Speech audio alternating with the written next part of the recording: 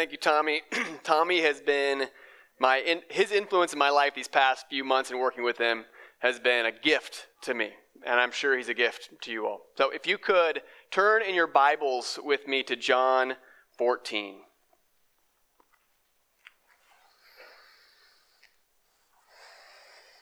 Whether it's on your screens or your Bibles, turn there, John 14, 1 through 14.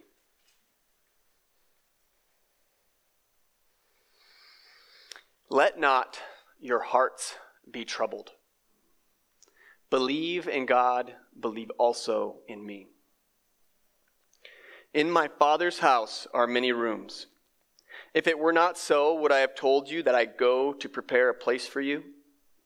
And if I go and prepare a place for you, I will come again and will take you to myself, that where I am, you may be also. And you know the way to where I'm going. Thomas said to him, Lord, we do not know where you are going. How can we know the way?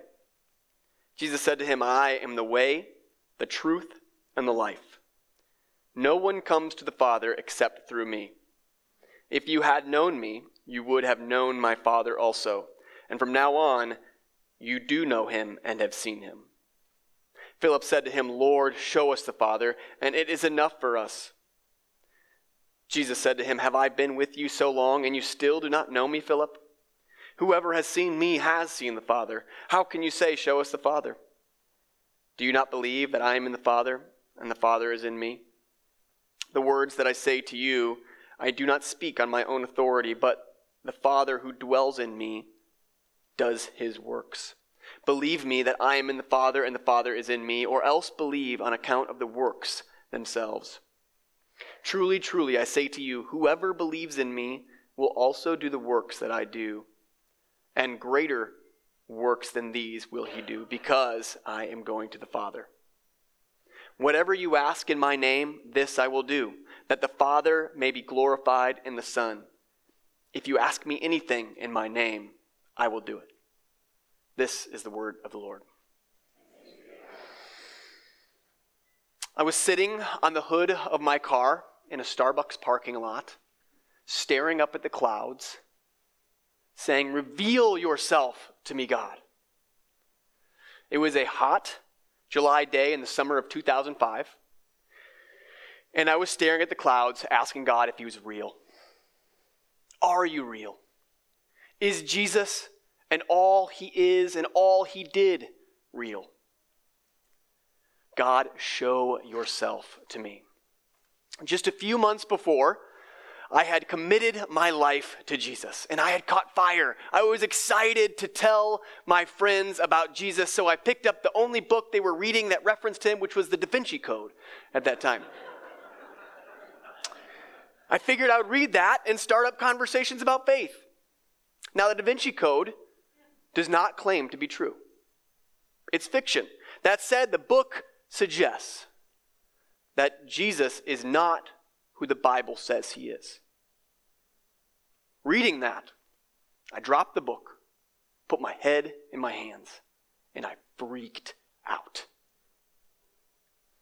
Now, just a few months before, God had radically altered my life. Every part of me was changing because of Jesus. And now what? Was it a sham? Was it a hoax? Was it like Bigfoot? Lots of sightings, but wishful thinking? There was no parting of the clouds. Sad, confused, and distressed, I slumped into my bright blue Ford Escort station wagon, and I began to drive slowly away. And out of the corner of my eye in my rearview mirror, I saw this woman who was running up to me to catch up and trying to slow me down. And I rolled my window down, and she told me that I looked very distressed in Starbucks. And I said, I am. And she asked me if she could read something to me, and so she revealed the Bible in her arms and asked if she could read Psalm 46 to me. And after reading the whole psalm, it finished with these words. Be still and know that I am God. I will be exalted among the nations. I will be exalted in the earth. The Lord of hosts is with us. The God of Jacob is our fortress. Now, while there was no parting of the clouds like I had prayed for, I rested completely in the power of Jesus' peace. It was life-altering. The peace of God is real, tangible, and available through faith in Jesus. Turning to our passage today, I'm going to ask you to remember 4 words. So if somebody asks you that later today, what was your sermon about, you can remember these 4 words. Peace, place, path, and power. The first word to remember this morning is peace. Jesus is our peace in all circumstances. It's been a few weeks since you guys have been in the John series, so let's do a quick recap of where we're at. We're in the upper room. John 14 finds us in the upper room. And this is immediately following Jesus' famous Last Supper. And these are the final 24 hours of Jesus' life, the final countdown. Scholars refer to this segment of scriptures as the farewell discourse, as it's Jesus' goodbye words to his disciples. Jesus chooses to spend his last day teaching and preparing his people for life without Jesus. In John 13, immediately before this passage, we see that Jesus tells his loyal followers of his coming death, that he's going to be betrayed and turned over to the Roman authorities by one of their own, and that even Peter, the chief disciple, will deny Jesus.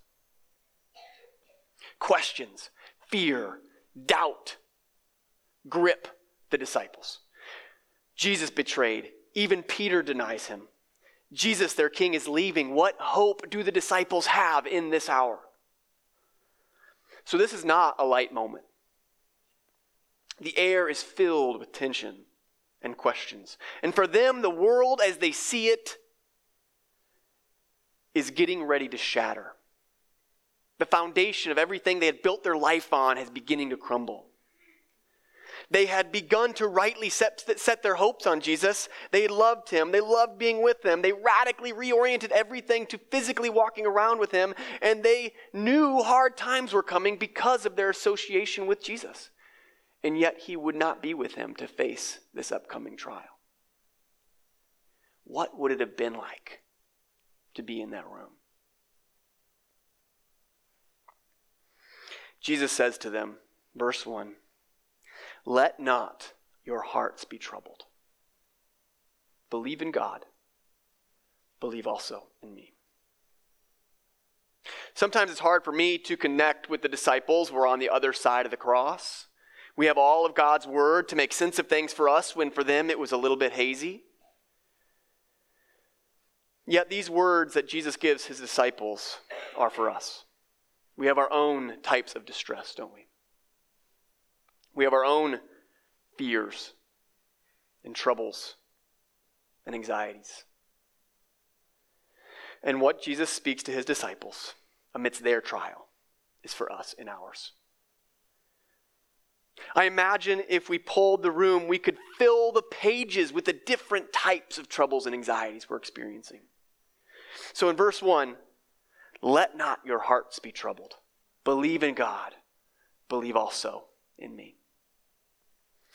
The first of our 4 concepts is peace. It's the call to still our troubled hearts and to trust Jesus because he's trustworthy. And then the following 3 concepts, the 3 words that Jesus gives us to remember, is reasons why we can trust him. The first reason why we can trust Jesus for his peace is that he secures a place for us in his leaving. Jesus is our peace because he secures our place. Verse 2, "In my Father's house are many rooms. If it were not so, would I have told you that I go to prepare a place for you?" So here, to give his disciples hope, he talks about heaven. Using the illustration of a house, he said he's going to the Father's mansion where there's many rooms and there's space for them. And he's, by way of Jesus' death and resurrection, he's actually able to go and prepare a place for them. And that's what he's getting ready to do. Now, Jesus here, as he's speaking of heaven, is not offering some soft hope to comfort people in their stress. This is not a soft hope that should kind of cover over the gruesome reality of death. He's actually bringing fulfillment to all of God's word and the history of creation with these words. When God created the world, everything was perfect, especially the relationship between God and man. People were with their holy, awesome, good, and soul-satisfying Creator. And everything was right. And sin entered the world. Adam and Eve hid from their Father. Sin shatters the relationship between Creator and created, God and man. Our soul-satisfying peace of enjoying the glorious God was ruined. And as the rest of the Bible unfolds, we see God consistently and constantly pursuing his people to bring them back into relationship with him. He draws them out of Egypt. He's with his people in the pillar of fire and the pillar of the cloud and on the mountain and in the tabernacle. And Solomon builds a temple, and God's presence was among men. And we see Jesus himself telling us that the first and greatest commandment is to love God with all our hearts and all our mind and all our soul and all our strength, meaning that everything else that comes in relationship with God comes because of our love for God and our relationship to God and our relationship with God. God has been pursuing his people to restore this broken relationship, and he knows that in his presence, as we enjoy him, we have all that we need, soul-satisfying peace. So as Jesus prepares his disciples for his leaving, ultimately his death, he says that it does not end in death. I'm going to come back for you. In Jesus, death has lost its sting. It is not the end. Jesus is coming back. And he's coming back to get us. And he's going to take us with him to be where he is. Note the emphasis in verse 3. I will come again and will take you to myself, that where I am, you may be also. The emphasis is on a relationship with Jesus now and forever. You might have heard some phrases about home, like home is where the heart is. Or maybe you've told a loved one that I'm home wherever you are. And in a way, Jesus is telling that to his disciples. I'm going to take you home because you're going to be with me. Does your vision of heaven include Jesus? Does your vision of heaven have Jesus satisfying the longing of your soul? Samuel Rutherford, who was once one of Charles Spurgeon's inspirations, put it this way about the relationship between Jesus and heaven. He said, "Oh my Lord Jesus Christ, if I could have heaven without thee, it would be hell. And if I could be in hell and have thee still, it would be heaven to me. For thou art all the heaven I want." This is why the Apostle Paul in Philippians 1 can say, to live is Christ, to die is gain. And he goes on to explain that in dying, he gains fully the presence of Jesus. Paul and Rutherford are saying that Jesus is their all-sufficient hope that we have in heaven. And there are a lot of people who believe in heaven who could really care less about Jesus.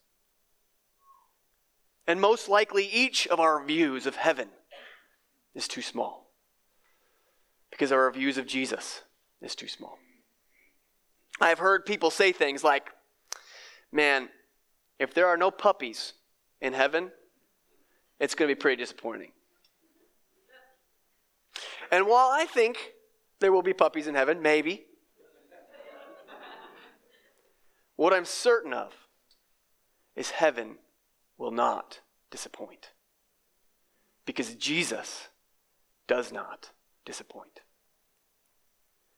Heaven makes no sense without Jesus. Heaven is where Jesus is. So, do not let your hearts be troubled. Because Jesus is going to restore your soul-satisfying peace by coming back and bringing you fully into relationship with the God who created you. And you have no longer any need to hide because of your sin. You will be in his presence now and forevermore.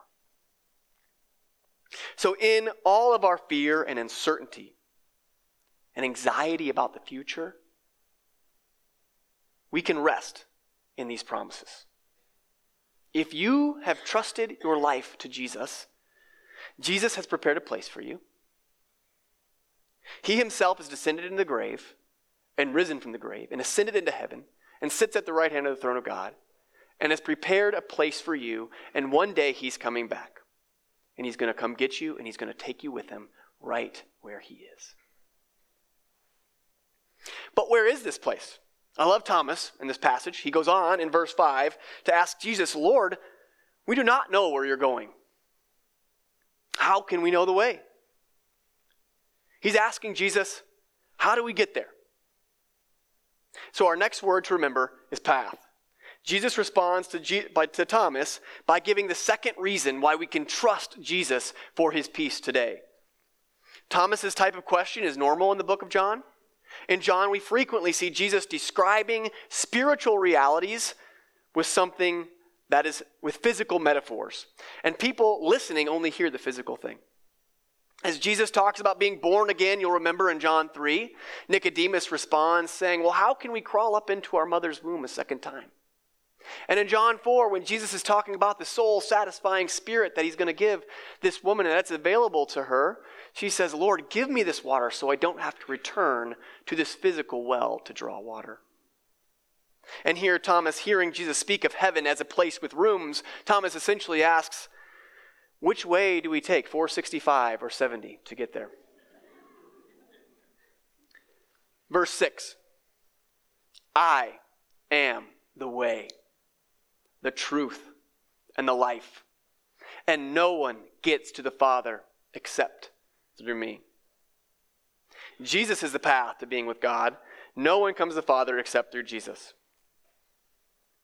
It's possible that this verse lands hard on our modern ears. This claim articulates the exclusivity of Jesus as the only way to God. Now, our culture is increasingly pluralistic. Isn't there many ways to God? How can there be one central corner on the truth? And isn't it unloving to tell somebody that their theology is wrong and another is right? Many people who believe in a generic God, and even many Christians, would want to claim that all religions are different paths to the same God. And one popular religious parable that is told from this perspective is the parable of the elephant. Here's how it goes. Now, I'm going to abbreviate it and shorten it, but here's the basic idea. There once was a group of blind men, and they came across an elephant. And because they couldn't see, each groped about, trying to understand what the elephant was like. One man grabbed the leg and said, the elephant is like a tree. And another man grabbed the tusk and said, no, the elephant is hard and sharp like a spear. And still another man was groping along and put his hands on the side of the elephant and said, the elephant is like a wall. It's flat and hard. And the final man grabbed the tail and said, no, guys, the elephant is like a snake. Now, this parable is often told to illustrate that there are many paths to the same God. Each religion has a partial grasp of the truth. The analogy of the elephant is admittedly appealing. It seems to make sense of the many religions that are out there in the world. It gives everyone the benefit of the doubt and says essentially, we all have it a bit wrong and a bit right. And as a word of caution, I'm not advocating here that we react arrogantly to people of differing backgrounds or religious experiences than our own. In fact, Christians ought to be the most grace-filled and loving people in dialogue about the exclusivity of Jesus, because it's only by God's grace that we have come into a relationship with the living God. Arrogance has no place in theological dialogue. However, we should be as clear as Jesus is. The teaching of Jesus is clear. His message stands in stark contrast to the message of the elephant. The elephant is not a leg, or a tusk, or a tail. The elephant is an elephant. There are not many ways to God. Jesus is the only way. Verse 8, Philip said to him, "Lord, show us the Father, and it is enough for us." And in Jesus' reply to Philip, he says, "Whoever has seen me has seen the Father. Do you not believe that I am in the Father and the Father is in me?" In Jesus' reply, Jesus is calling Philip to a bigger view of who Jesus is. Philip's view of Jesus and who he is, who he's been with this whole time, is too small. God's glory is found completely in the person of Jesus. The author of Hebrews says that Jesus is the full radiance of God's glory, the exact imprint of his nature. The elephant in Jesus has roared. He is not a tree, he's not a spear or a wall or a snake. He is the creator of the universe. He's the God of Abraham and Jacob. He is the God who parted the Red Sea for Moses. He is King David's God. And if you look to Jesus, you see God. God has chosen not to stay silent. He has communicated that there is one way to God, and that is by trusting Jesus. Now, I personally resonate with the blind men in the elephant story. I am terrible with directions. I have often said to my friends that I am the worst person with directions that they will ever meet. In fact, my parents, when the GPS units first came out, bought for me those big boxes and put it in my car, knowing that if they didn't, they would probably lose their son. And now with my phone, I feel lost and blind if I leave it at home. I feel utterly and completely lost because it has my GPS. And the Bible communicates that all humans are blind and lost. Apart from Jesus, we are groping about. Yet God has spoken. And God has given us a way back to him. Jesus is the GPS back to God. He is the path. And you may be here today or listening online and searching for answers. And if that's you, God is pursuing you. The creator of the universe has gone to great lengths to reveal himself to the world and to you. Because of sin, we have been lost, and we do not see clearly, and we have sinned against a holy God. Yet Jesus is the way, because he came to restore your relationship to the Father by living the perfect life that we couldn't live and dying the death that we deserved. By entrusting your life to him, he covers you with his righteousness, so you can stand one day in the presence of God forever. He is the way, he is the truth, and he is the life, and no one comes to the Father except through Jesus. The answer to life's greatest questions is found right here in John 14. Get to know Jesus and find peace with God. Practically, my encouragement to you would be that you, if you're searching for answers, start reading one of two things. Start reading the book of John, maybe with a Christian friend. Have them point to you along the way. Have them help you understand who Jesus is and what you're reading. Or the second thing, don't wait another day.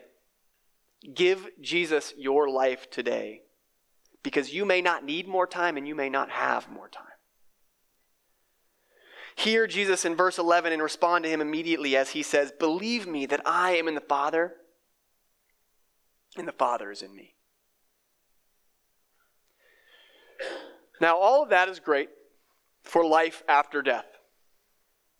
But what about today? And that's where Jesus goes next in response to Philip's question.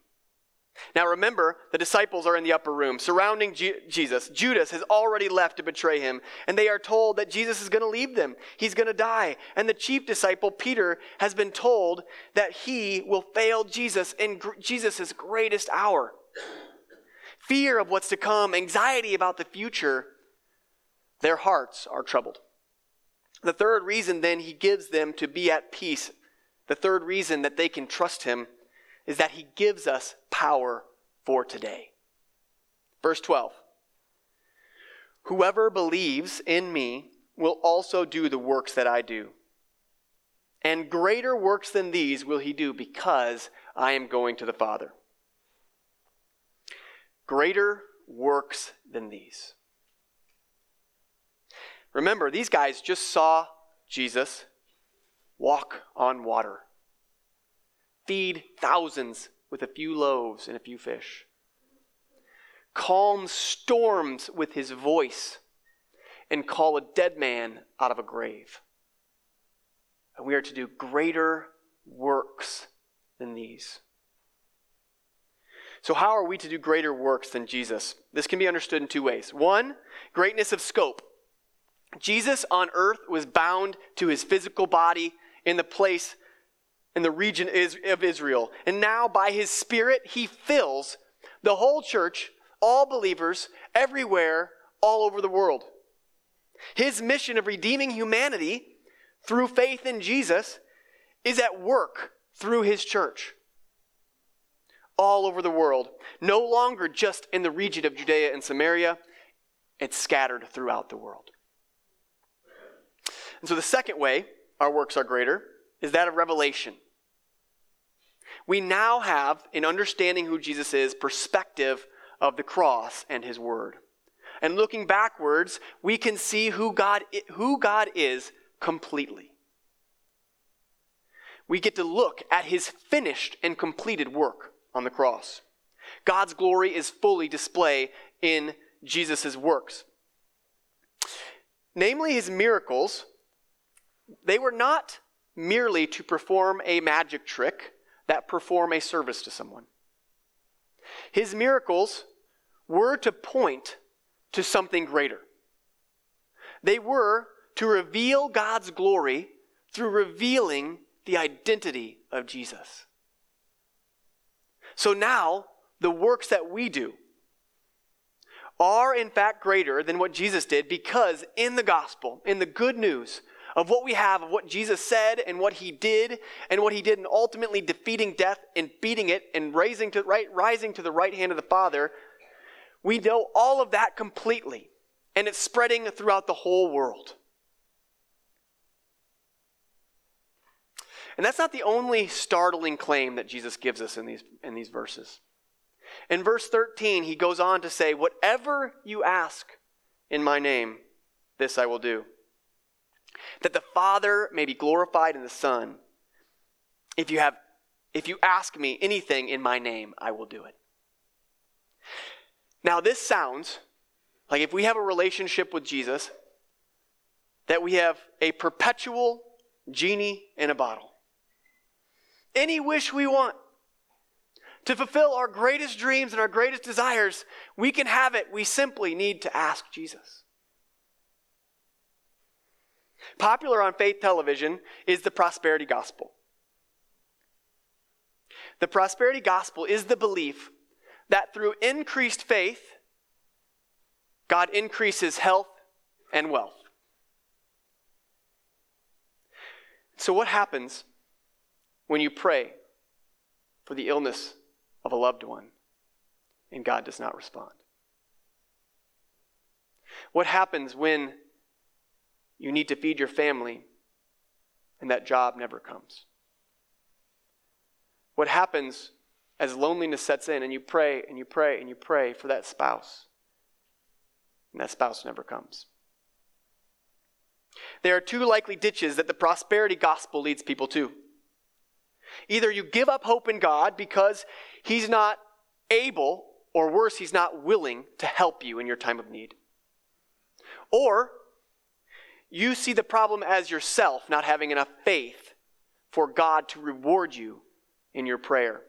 So it leads to doubt and shame.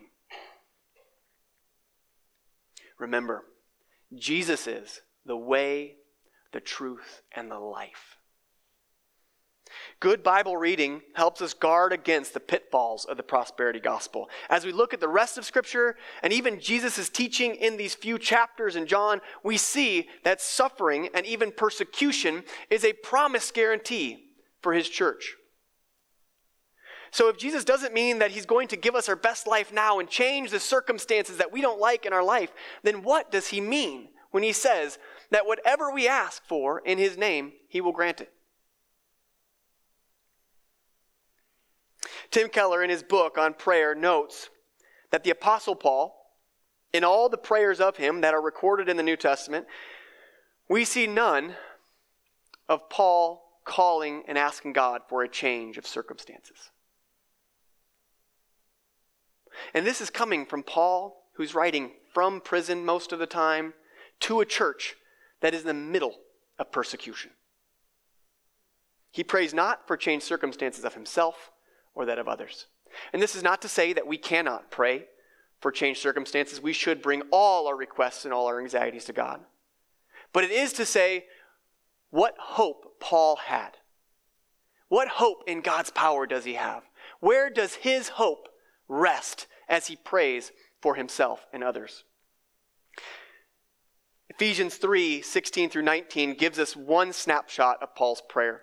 And he says this: I pray that according to the wealth of his glory, the Father may grant you to be strengthened with power through his Spirit in the inner person, that Christ may dwell in your hearts through faith. That prayer goes on to ask God for the power to know God and his love. Our greatest good, Paul knows, and Jesus knows, is God. Jesus dwelling in us through faith gives us the power to know him today, not just when we die. He gives us his power to commune and be with him and give us peace amidst any circumstance as we continue to carry out the mission that he's given his church and the world. He continues to be in us as we do what he's invited us to do. A week ago or so, we had our old driveway ripped out and had a new driveway put in. To do that, the construction workers brought in large tractors. And my kids, they stood there constantly loving watching these tractors rip apart our old driveway. I loved watching them. And I was standing there with my 20-month-old daughter, Aubrey, and she was watching happily. And at some point, I slipped away to kind of get a different view of the tractors that I was watching. And Aubrey did not know I had slipped away. And she looked up, and suddenly I was gone. And she freaked out. She cried, she turned, she ran, she bumped into my leg, she grabbed on, she looked up and realized it was me, and then turned and continued watching the tractors with a big smile on her face. Now, her circumstance did not change. The tractors did not go away. All that changed was knowing that I was there. And in her eyes, I was stronger than the tractors. And my presence brought her peace. How much more then does God, dwelling in us, give us power to have peace through whatever circumstance we face? Now, this is all great in theory. It's a fun illustration of a 20-month-old baby girl. But what about real life and when it hits? I have a good friend in the last 2 weeks who's 33 years old. He's diagnosed with cancer. He has 4 kids under 6 and a beautiful wife, and they both love the church and Jesus. And in my wife's conversation with his wife as they were texting after they learned about the news, our minds and our hearts went to the worst places. We were gripped with fear for our friends. We were anxious for them.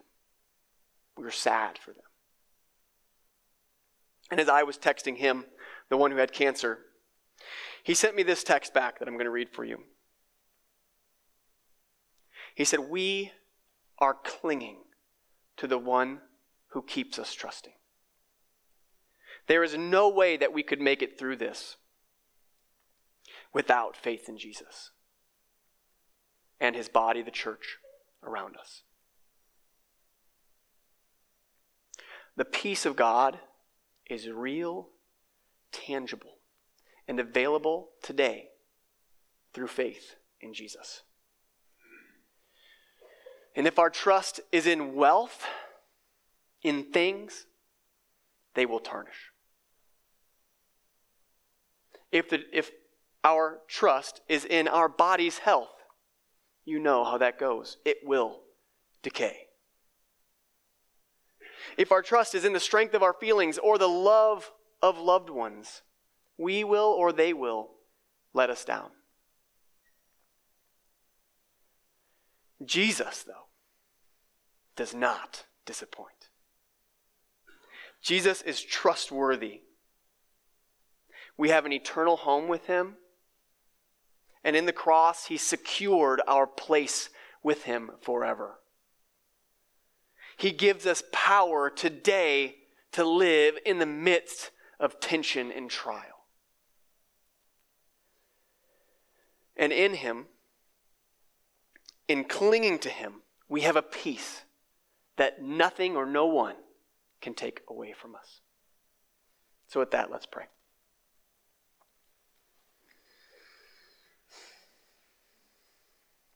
Heavenly Father, we are grateful for your word.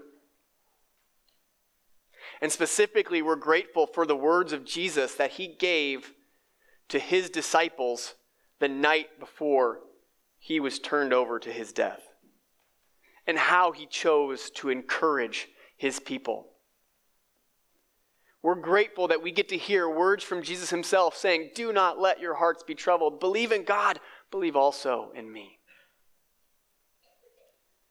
God, you are good and you are loving enough to pastorally care for us in our time of need and to encourage us and bring us comfort. And I pray, God, that we would know the strength and power of your peace and of your presence even now today. As we grip on, as we cling on, as we continue to remember your promises that you've placed here before us, that you do not abandon us. You are with us. And one day we will be with you and it will all be right. You are coming back. Thank you, Lord Jesus. Amen.